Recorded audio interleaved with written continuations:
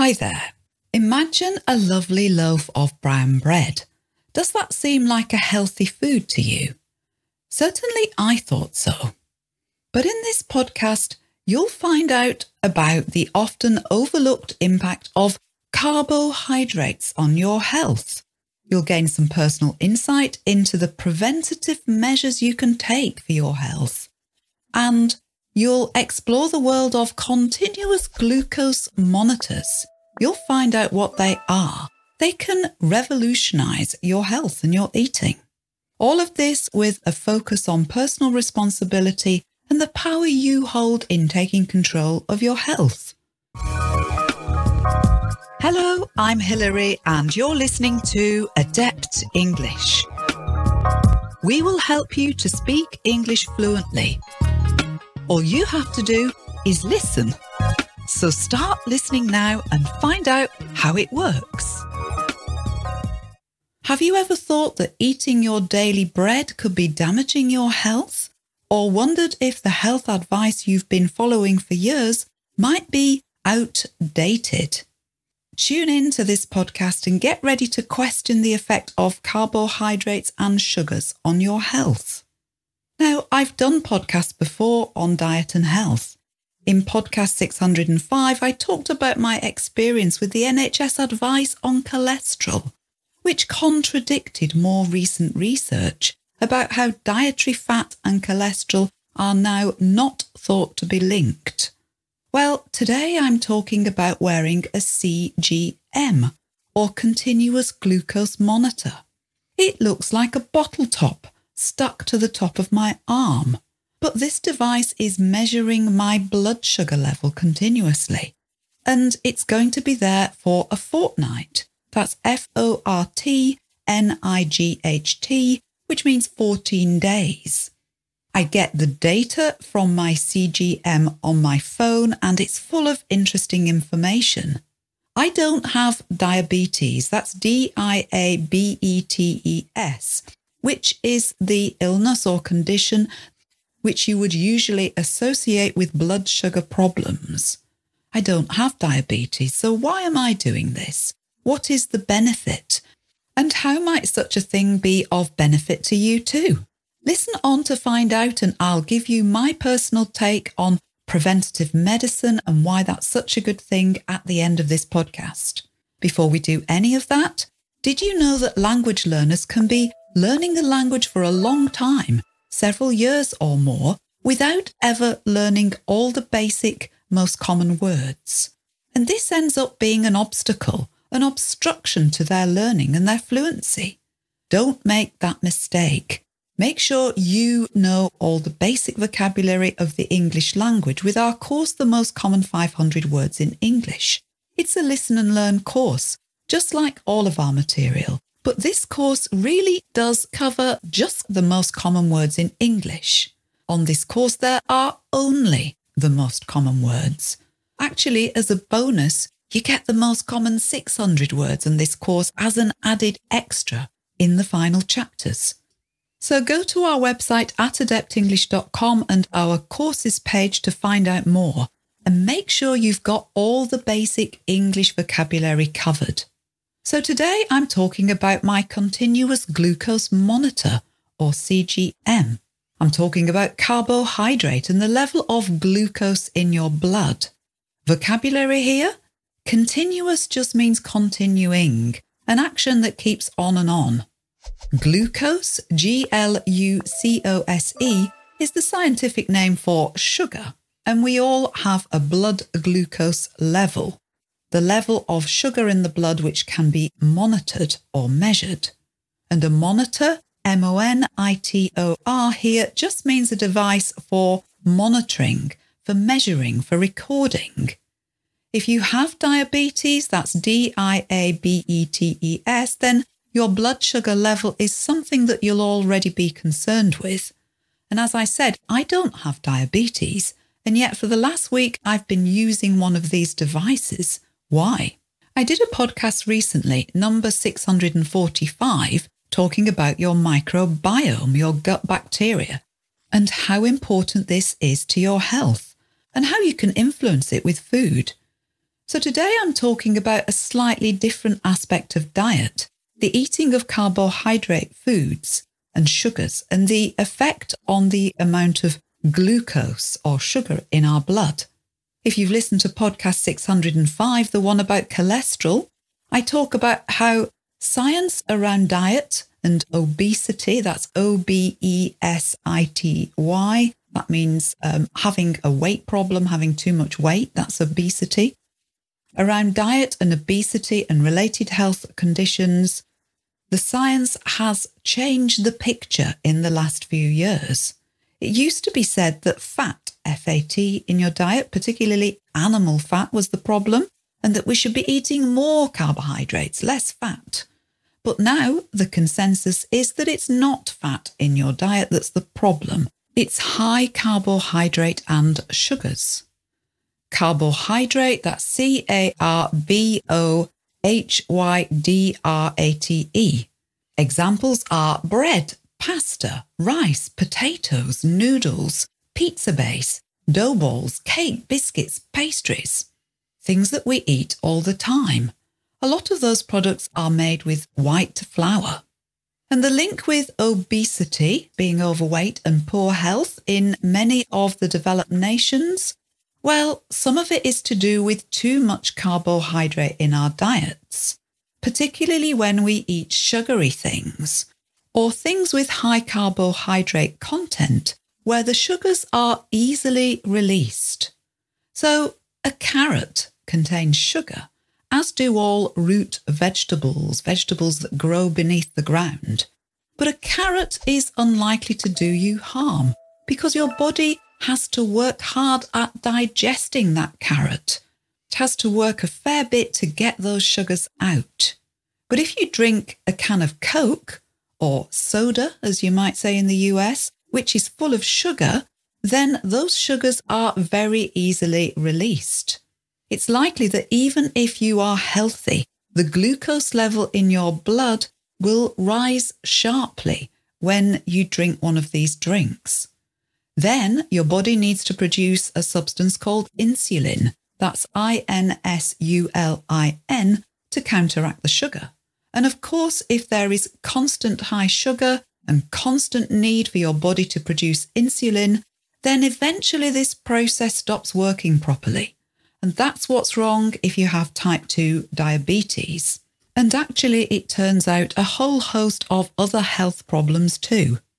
It's now believed that diets high in sugar and fast sugar release carbohydrates are behind many of the diseases that we get in midlife and in old age, the conditions and diseases effectively that people most often die from. Heart disease, strokes, dementia, kidney failure and cancer too. And that most of us who consume a Western diet are shortening our lives by eating too much sugar and too much carbohydrate. Do most of us realise the long-term effects of our eating habits and that we may be able to make better choices and change things? So this may be a good reason to monitor your blood glucose level even if you're normal and healthy. Many of us are consuming what's termed a Western diet, so one high in sugar and carbohydrates that are processed and which therefore release their sugars really quickly. There's a big difference between eating an apple, slow release sugar, and eating a slice of white bread. It's the white bread that's much more the problem, not the apple. Yet high carbohydrate eating is normalised in our society. It's been encouraged for years, and it's usually part of what's called a healthy, balanced diet. And as I've said before, it's still what's advised by organisations like the NHS. But a high carbohydrate diet contains lots of foods that don't really do us a favour health-wise. For many of us, these foods are part of our everyday diet and aren't foods that we think of as harmful.